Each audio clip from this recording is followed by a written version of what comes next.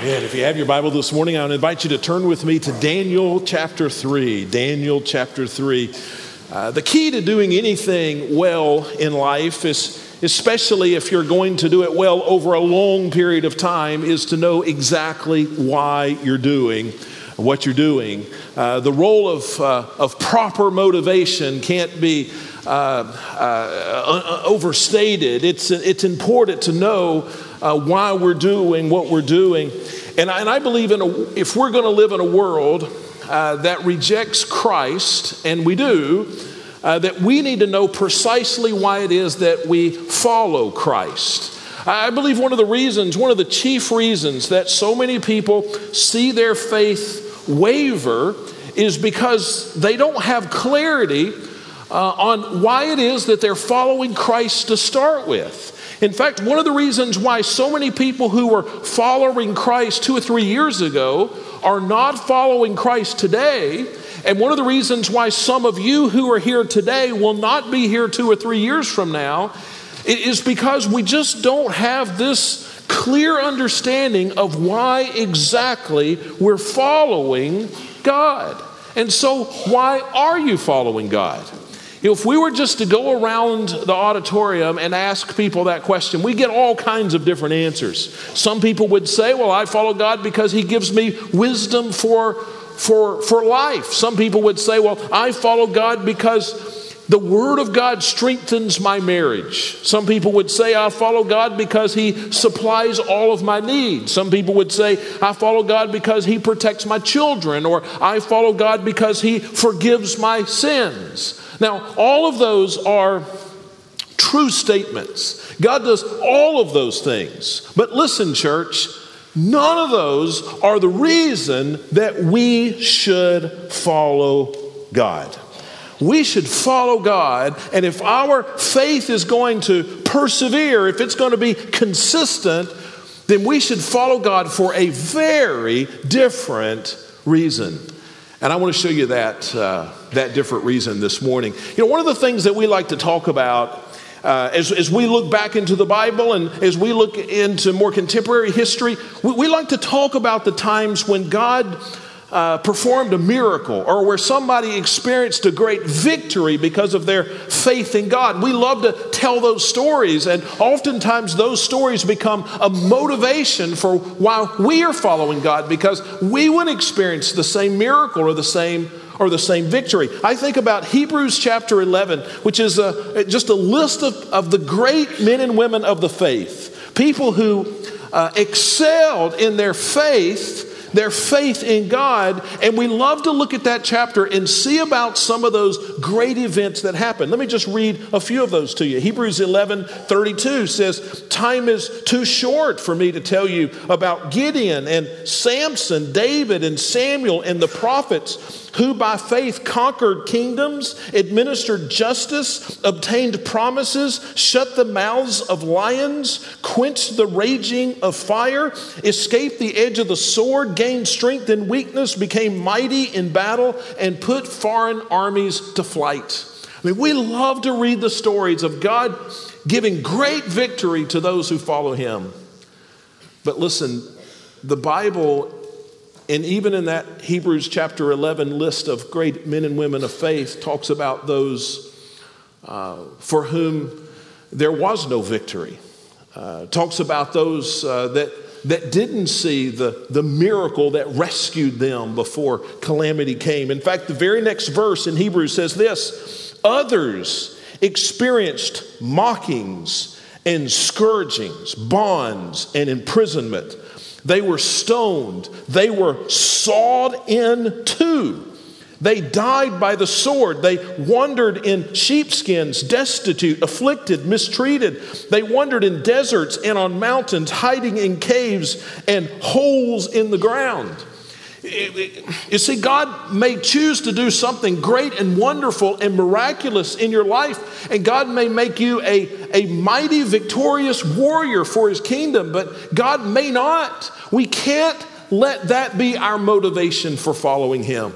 There has to be some motivation, and we see it in these people whose lives were so difficult. There has to be some other motivation for following God that tends to elude us today. And I believe there is a motivation. I believe the Bible gives us a completely different motivation. It's seldom mentioned today, but it must be mentioned. It's the motivation of John and Peter and Paul. When you look at how they lived their lives in the New Testament and why they followed God, it was this different kind of motivation. It's true of Abraham and Joseph and Daniel and Elijah in the Old Testament, and it's true of Shadrach, Meshach, and Abednego in the book of Daniel. And so I want us to see why these three men followed God in Daniel chapter 3. Now I want to do something that we began to do last week. I don't know if we'll do this forever, but at least for this series, I want to do this just in honor of God's word and what we know and believe about God's word, that it is true and reliable and without error. I want us to stand as we read this together. So let's stand, Daniel chapter 3. Let's see why these three men chose to follow God. Daniel 3:1 says, King Nebuchadnezzar made a gold statue 90 feet high and 9 feet wide, and he set it up on the plain of Dura in the province of Babylon. And so he builds this great statue out of gold. Skip down to verse 4. It says, a herald loudly proclaimed, people of every nation and language, you are commanded, when you hear the sound of the horn, flute, zither, lyre, harp, drum, and every kind of music, you are to fall face down and worship the gold statue that King Nebuchadnezzar has set up. But whoever does not fall down and worship will immediately be thrown into a furnace of blazing fire.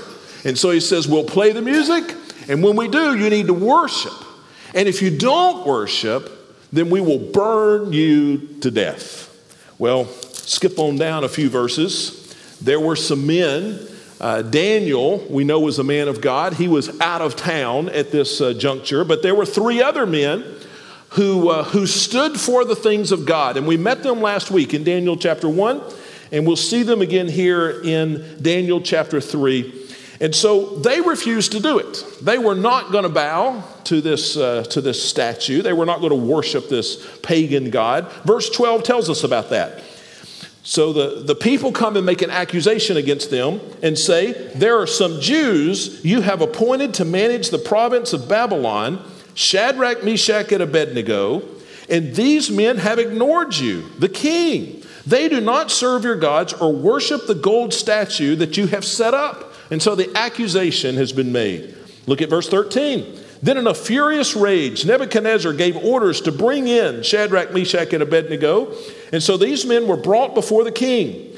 Nebuchadnezzar asked them, Shadrach, Meshach, and Abednego, is it true that you don't serve my gods or worship the gold statue that I have set up? Now if you're ready, when you hear the sound of the horn, flute, zither, lyre, harp, drum, and every kind of music, fall down and worship the statue I have made. But if you don't worship it, you will be immediately thrown into a furnace of blazing fire. And who is the God who can rescue you from my power? And so these three men were given a second chance to bow down to this pagan image. Now, verse 16 is an important verse. It says, Shadrach, Meshach, and Abednego replied to the king. It's as if they gave an immediate answer. They didn't have to discuss it. They didn't have to think about it. They didn't ask for an extra day. They just replied to the king, Nebuchadnezzar, we don't need to give you an answer to this question. Meaning we don't need to debate this. We don't need some other possibilities. We're ready. And he says in verse 17, if the God we serve exists, then he can rescue us from the furnace of blazing fire, and he can rescue us from the power of you, the king. But even if he does not rescue us, verse 18, we want you as king to know that we will not serve your gods or worship the gold statue that you have set up. So he said to the king, Shadrach, Meshach, and Abednego said, we will not bow. Our God is able to rescue us. But even if he doesn't, we still will stand with the one true living God. Now let's see what happens. Verse 24 says, then King Nebuchadnezzar jumped up in alarm. He has thrown the men into the furnace at this point. He jumps up into alarm and he said to his advisors, didn't we throw 3 men bound into the fire? Didn't we throw Shadrach, Meshach, and Abednego in the fire? Yes, of course, your majesty, they replied to the king. And he exclaimed, look, I see 4 men, not tied, but walking around in the fire unharmed, and the 4th looks like a son of the gods. And so these 3 men were thrown into the fire. Jesus went in with them. And they are unharmed, and they are walking around, and they are laughing and throwing a party. And it was a surprise to the king. Now, verse 29, we'll skip all the way down to the end of the story. Here's what the king said. The king learned a lesson. Therefore, I issue a decree that anyone of any people, nation, or language who says anything offensive against the God of Shadrach, Meshach, and Abednego will be torn limb from limb and his house made a garbage dump. For there is no other God who is able to deliver like this. God received the glory from this unusual event in Daniel chapter 3. Thank you for standing. You may be seated. So the question is, why did Shadrach, Meshach, and Abednego follow God? Why did these men follow God? It was not. Now listen, this is a hard message for people to understand. It's a hard message to preach. I need you to listen very closely. They did not follow God to avoid the furnace, right? There was an easier way to avoid the furnace. All they had to do was bow down when the silly song played and worship this golden image that had been set up. If their goal was simply to avoid hardship, they didn't need to follow God. These 3 men did not follow God to avoid hardship. They had a very different reason for following God. Now, before I tell you what it is, I'm trying to build some anticipation here. Let me tell you that their reason for following God is seen in the lives of all kinds of people in the Bible. I can show you some examples. Do you know the story of Abraham? In Genesis chapter 22, God told Abraham to take his son and march him up a mountain. And at the top of that mountain, he was to offer him as a sacrifice. Now, that would be a tough command, right? But Abraham did what God said.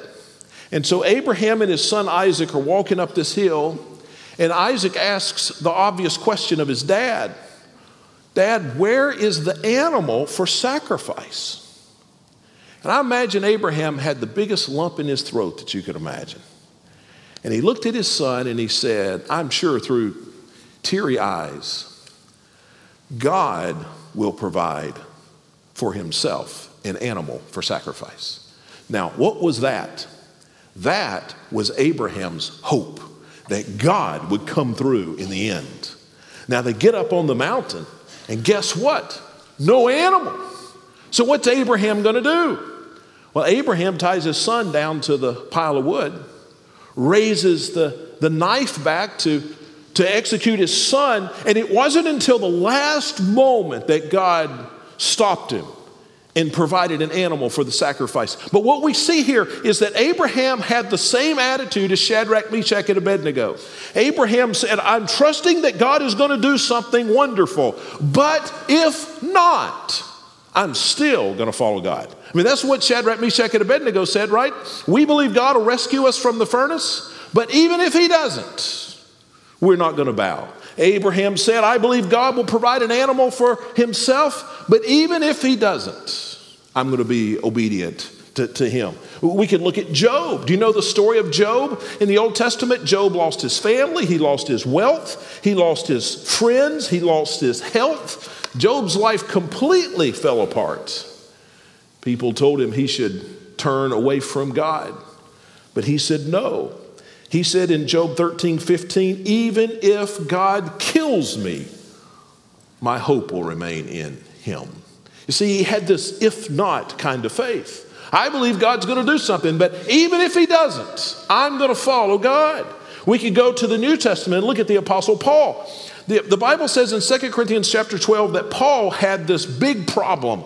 And he prayed 3 times that God would make the problem go away. And God said, no, no, no. And so what did Paul do? Paul says, and it's right there in 2 Corinthians chapter 12, God has told me, no, he will not make my life easier. And so what I have chosen to do is just to glory in the fact that in my weakness, people will see God's strength. You see, all the way throughout the Bible, people have this Shadrach, Meshach, and Abednego kind of faith that says, I believe that God will rescue me, but even if he doesn't, my faith is strong.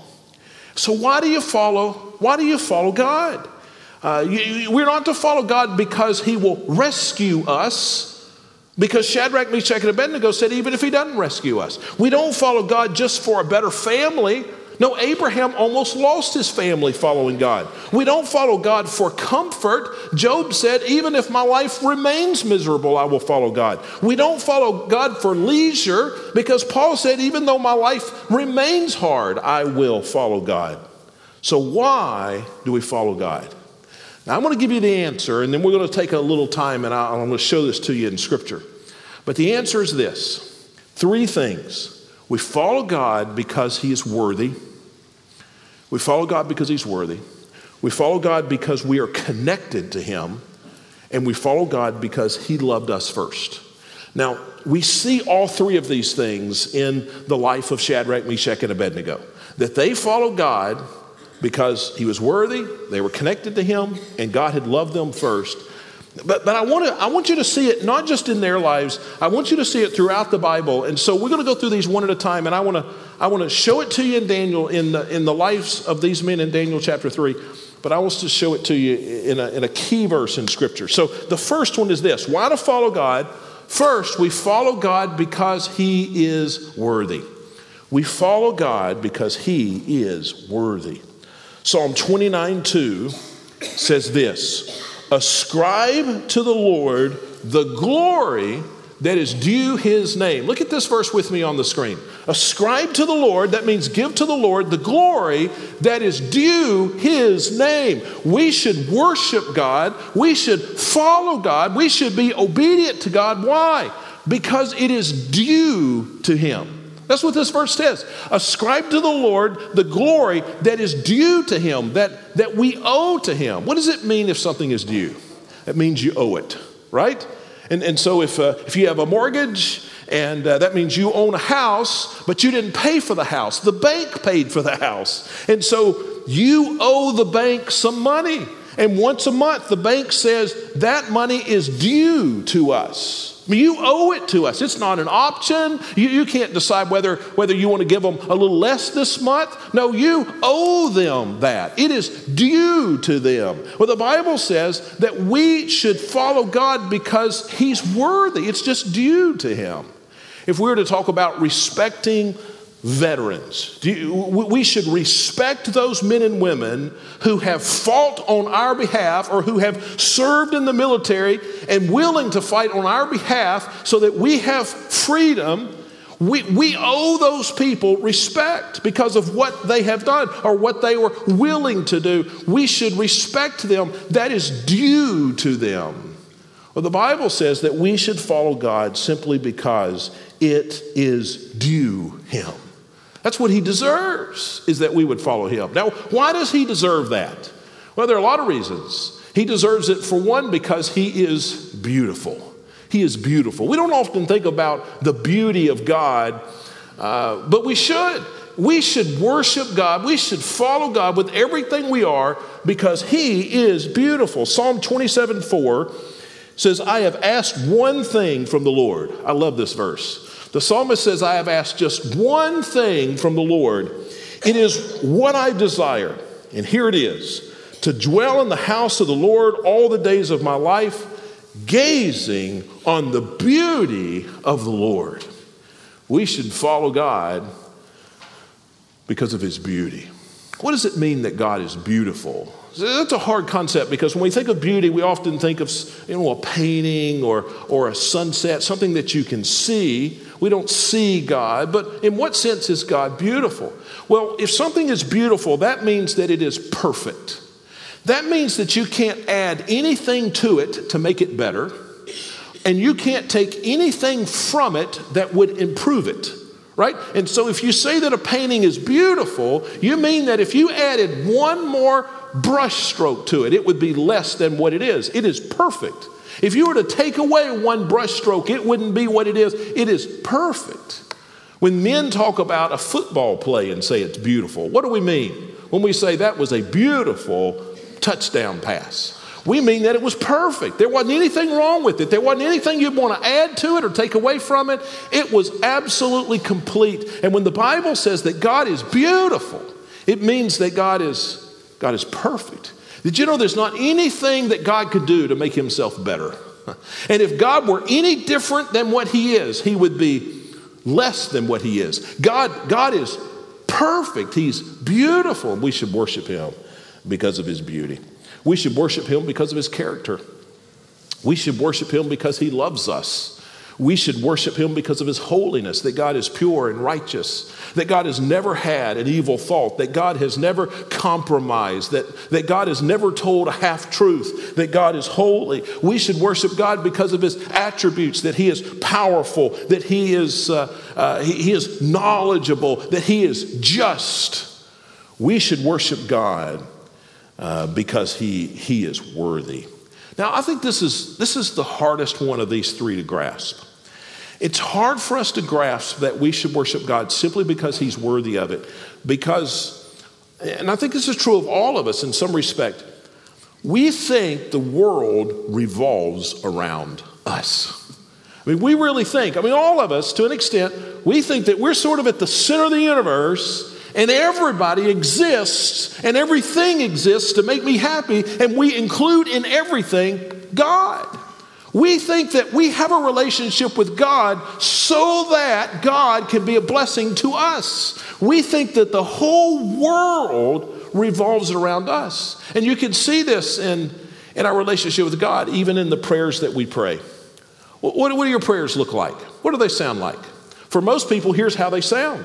Lord, help me with this. Lord, give me that. Lord, fix this other thing. Lord, rescue me from that.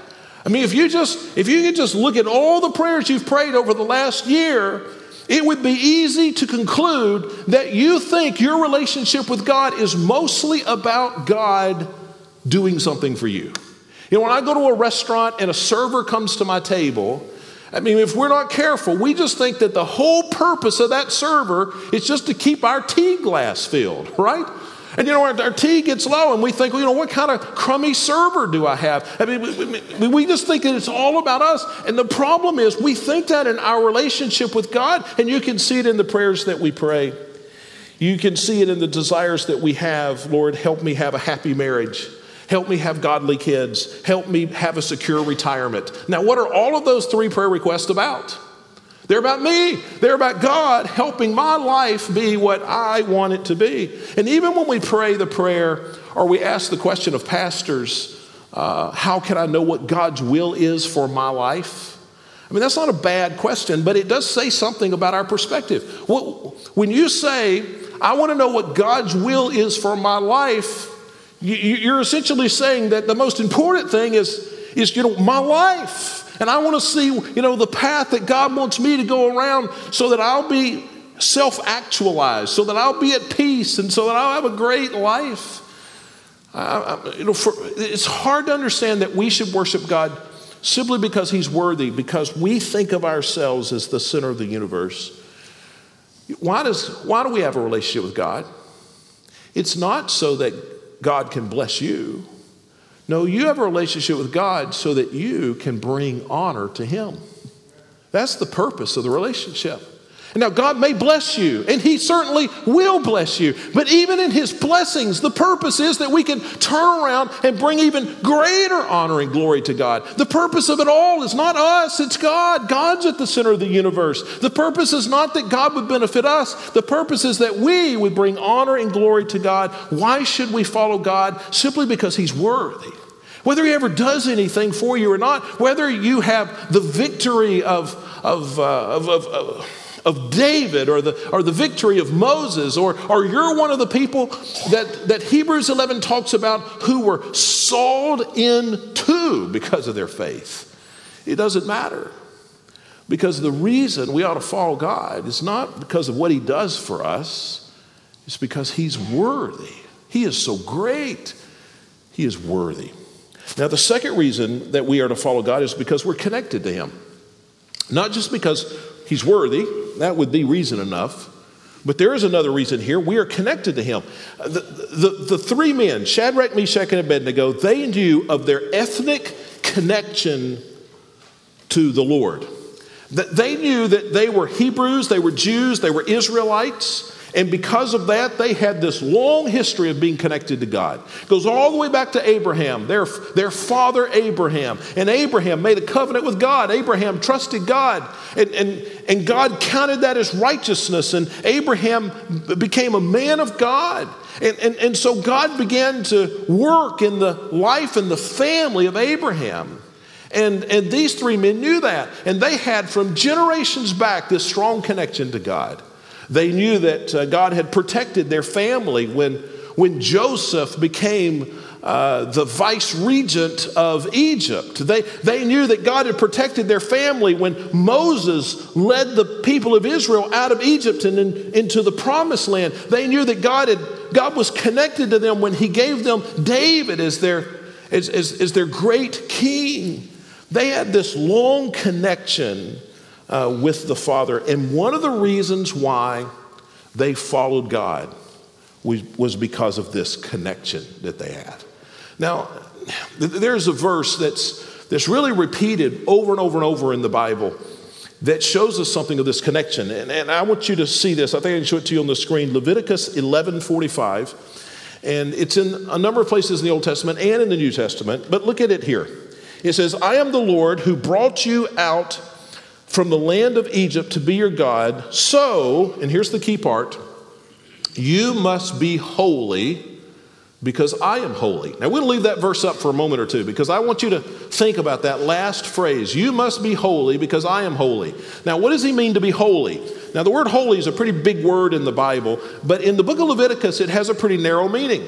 It's a moral code. To be holy means to follow God's rules. And in this sense, to be holy, for us to be holy, means that we follow God.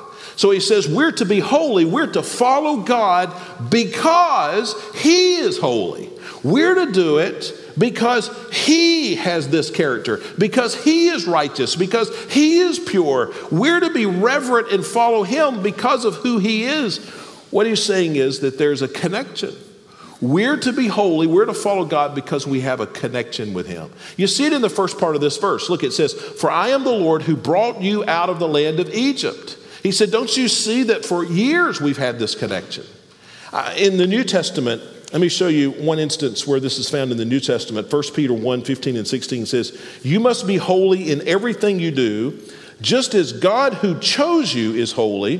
For the scriptures say you must be holy because I am holy. Here he says God has chosen you. So there's a connection between you and God. So you need to follow God because of that connection. You be holy because he is holy. Now, what's my connection with God? Well, I'm the child of God. I've been adopted into the family of God. And because I'm connected with him, I should follow him. Now, let me tell you how that works, why that works.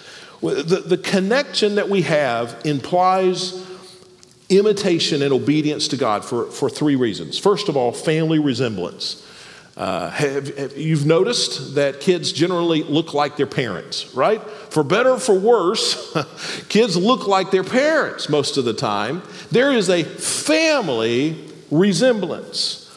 Well, as children of God, not because God will do something for us, not because God will answer a prayer for us, but just because we're his children, we ought to look like God. In our character, in our attitudes, in our love, in our faithfulness, we should look like God. There should be a family resemblance. There's another way that this connection with God should show up in our lives. It is by association. See, our actions, everything I do or you do, reflect upon the character of God in this world.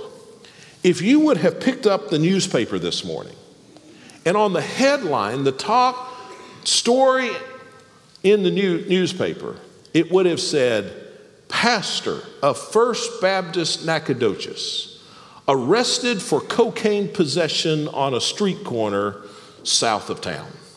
Now, would that be of some concern to you?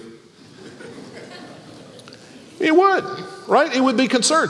Now, if it said this, that a Buddhist monk was arrested for cocaine possession on a street corner in Detroit, would that have been of any interest to you?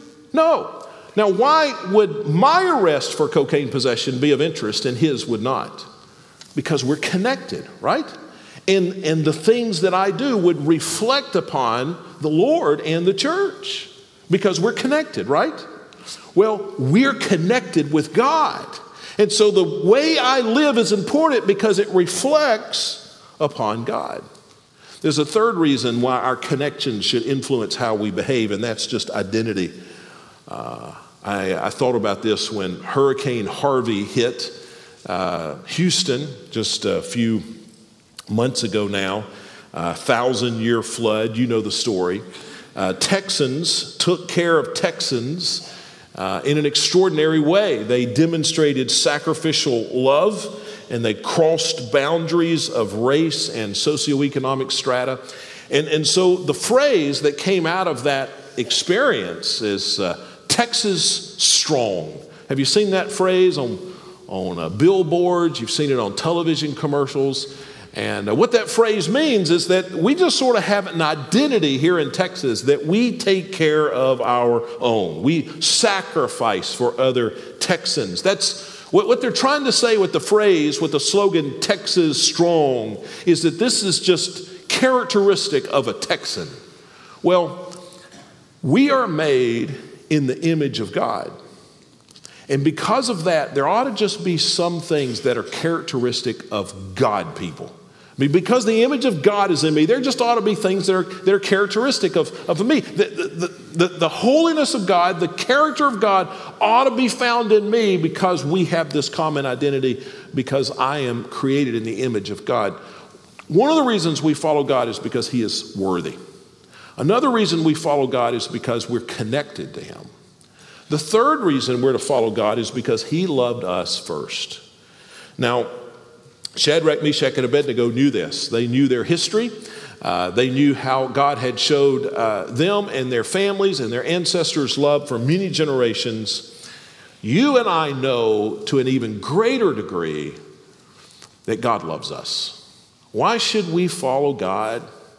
Well, we should follow God because he loved us first. 1 John 4:19. We love because he first loved us. So the Bible tells us why we should follow him, and here's one of the three examples. We follow God because he first loved us. Now, how did he love us? Well, Romans 5:8 makes that very clear. It says God proves his own love for us, and that while we were still sinners, Christ died for us. So before we loved God, God loved us by sending Jesus to die for us so that our sins could be forgiven, so that we could be adopted into the family of God, so that we could put our faith in Jesus and be children of God. God loved us first. That's why we should love him. You know, love is not a collective bargaining agreement. Do you know what that is? Love is not this business contract. I mean, I think about my three daughters. I love my three daughters as much as any man could love his children, I promise you. But it's not because they have something to offer me. It's not that I love them and I spend money on them and I provide a house for them and protection for them and food for them. And they're going to give me something back. I mean, I'm not keeping a tally of how much they owe me when they finally, get up and get a job and, okay, now it's time to pay mom and dad back. No, I just love them because I love them. And we ought to love God, not because that God, may answer this prayer or God may provide this miracle, but we just ought to recognize God has loved us. We should just love him back. God has already loved us in that he has offered us forgiveness of sins. And if God doesn't do anything else, is that a song you sang last week, Andre? If God doesn't do anything else for me, that's enough. God loved me first. I need to love him back. Our God is a great and a powerful and a strong God, and he does desire to bless us. But if the only reason you follow him is because of your hope that he will bless you, then you don't really know God. Listen, there has to be an if not clause in your relationship with God. When you got married, if you're married, one of the things that the pastor likely said was this: for richer or poorer, in sickness and in health. Now, what did he mean by that? That he meant that when you get married, it's not about what you get from the other person. Listen, I love my wife, and it is fun to be married to my wife most of the time, okay? But if, I didn't mean there to be a pause. Let me start over. I love my wife, and I love being married to my wife. I mean, it is a great life that God has given me with my wife. But I don't love her for the goodness that she shows me back. I don't love her for the things she does to me. I don't love her for the kindness. I don't love her for the physical relationship. If all of those things ceased, if my wife were in an automobile accident and she spent the rest of her days on a respirator in the hospital, listen, my love for her wouldn't change. Because I don't love her to get something. I just love her. And I get something, but if I stopped getting, I would still love. And that's a small picture of the kind of devotion we ought to have with God. We ought to follow God just because we love him and because of who he is, our connection and the love that he has shown us, whether we get anything from God or not. I think about Peter and James in the New Testament. So you get to the end of the book of Acts, and Peter and James are both arrested by Herod. And it's interesting. They both pray that God would free them. God miraculously freed Peter from prison. God let James be executed in the same jail cell. You see, Peter and James didn't follow God just for rescue. They followed God because they loved him. Our reason for following God must be more than just getting out of a bind. It's one thing to have the kind of faith. It's one thing to have faith to escape. It's another thing to have faith to endure. It's one thing to be sick and have faith to be healed. It's another thing to be sick and not healed and still praise God. I want to read something to you. I don't like to read from the pulpit. It's hard for people to follow. But this is one of the best things I've ever read, and it helps me understand why I should follow God. It's a letter written by John Hutchinson, given to his daughter to communicate his faith in God to her. I just want you to listen. He titled it, Why I Follow Christ. And it says this. He said, I've not seen clear statistical evidence that fewer Christians die of cancer than non-believers, or that they are immune in greater degree from the diseases that afflict the human race. He said, some of the kindest and most selfless persons I know have had their share of bad health. The fact that they belong to Jesus Christ did not insulate them from disease. Therefore, I will not follow Christ for promised healing. I will not deny or dispute the evidence of restoration of health. I will rejoice for every recovery from what seems to be a hopeless, threatened death. I will not hesitate to pray for recovered health for my loved ones and acquaintances. I will set no limits on what God may choose to do. But I will not follow Christ for promised healing. He said, I see no sign that Christians escape disasters and accidents more than others. I have helped dear friends empty muddy waters out of dresser drawers and new appliances after a disastrous flood. I remember as a child taking clothes to a widow with 5 children whose house had burned to the ground.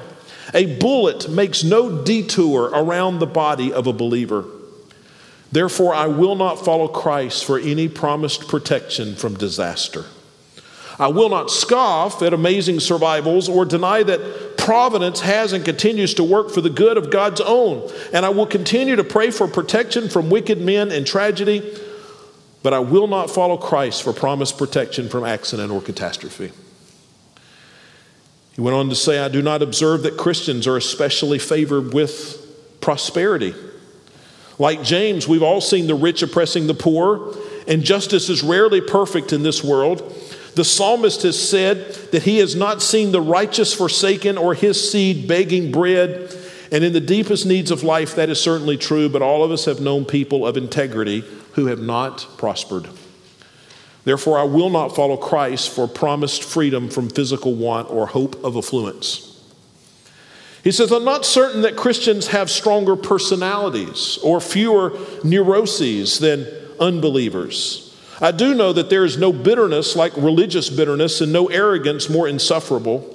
I've watched Christians suffer emotional and mental disabilities and though it may seem heretical, I'm not sure I would enjoy living in the same house with either the Apostle Peter or Paul.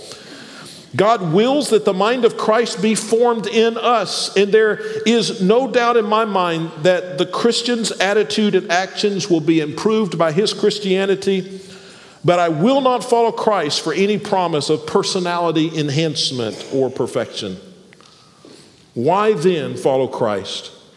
Why be a disciple of Jesus when life may become more complicated, as he often warned? For one reason alone. In Jesus, we behold the face of God. He is the truth, the everlasting truth, God in the flesh. I know that in this life, death and resurrection, I am reconciled to God, the giver of power and goodness. I trust him and his promises. To him I offer my life, damaged or whole, brief or full of years. It matters not. He is the one certain thing in an uncertain world. He is to be worshiped, not so that something will happen to me or to the world. Something has already happened to me and to the world. But because he is God, who through Christ has reconciled the world to himself, he saves me. He is my justification. He is the center that holds. To worship the God of our salvation, to offer sacrifices of praise and thanksgiving, that alone is our vocation. We offer our lives to God not as to be healthy, wealthy, or wise, not even so as to gain strength to do great things for him. We offer our lives to him because he alone is worthy. Now, just with your head bowed and eyes closed, I want to challenge you with this. We live in a world that rejects Christ. It's going to become harder and harder to live for Jesus in this world. The only people who are going to persevere are those who are following for the right reasons. Some of us owe God an apology today, because for us it has been a bargain. God, I'll do this for you if you will do that for me. Father, forgive us if we are following you for any reason other than you are worthy. You see, we need to have the same kind of faith Shadrach, Meshach, and Abednego had. We need to on our knees say, God, I believe that you will rescue me. But even if you don't, my faith will be firm. Father, help us to follow you, not from what we get, but because of who you are. And we pray this in Jesus' name. Amen. Let's stand together as we sing.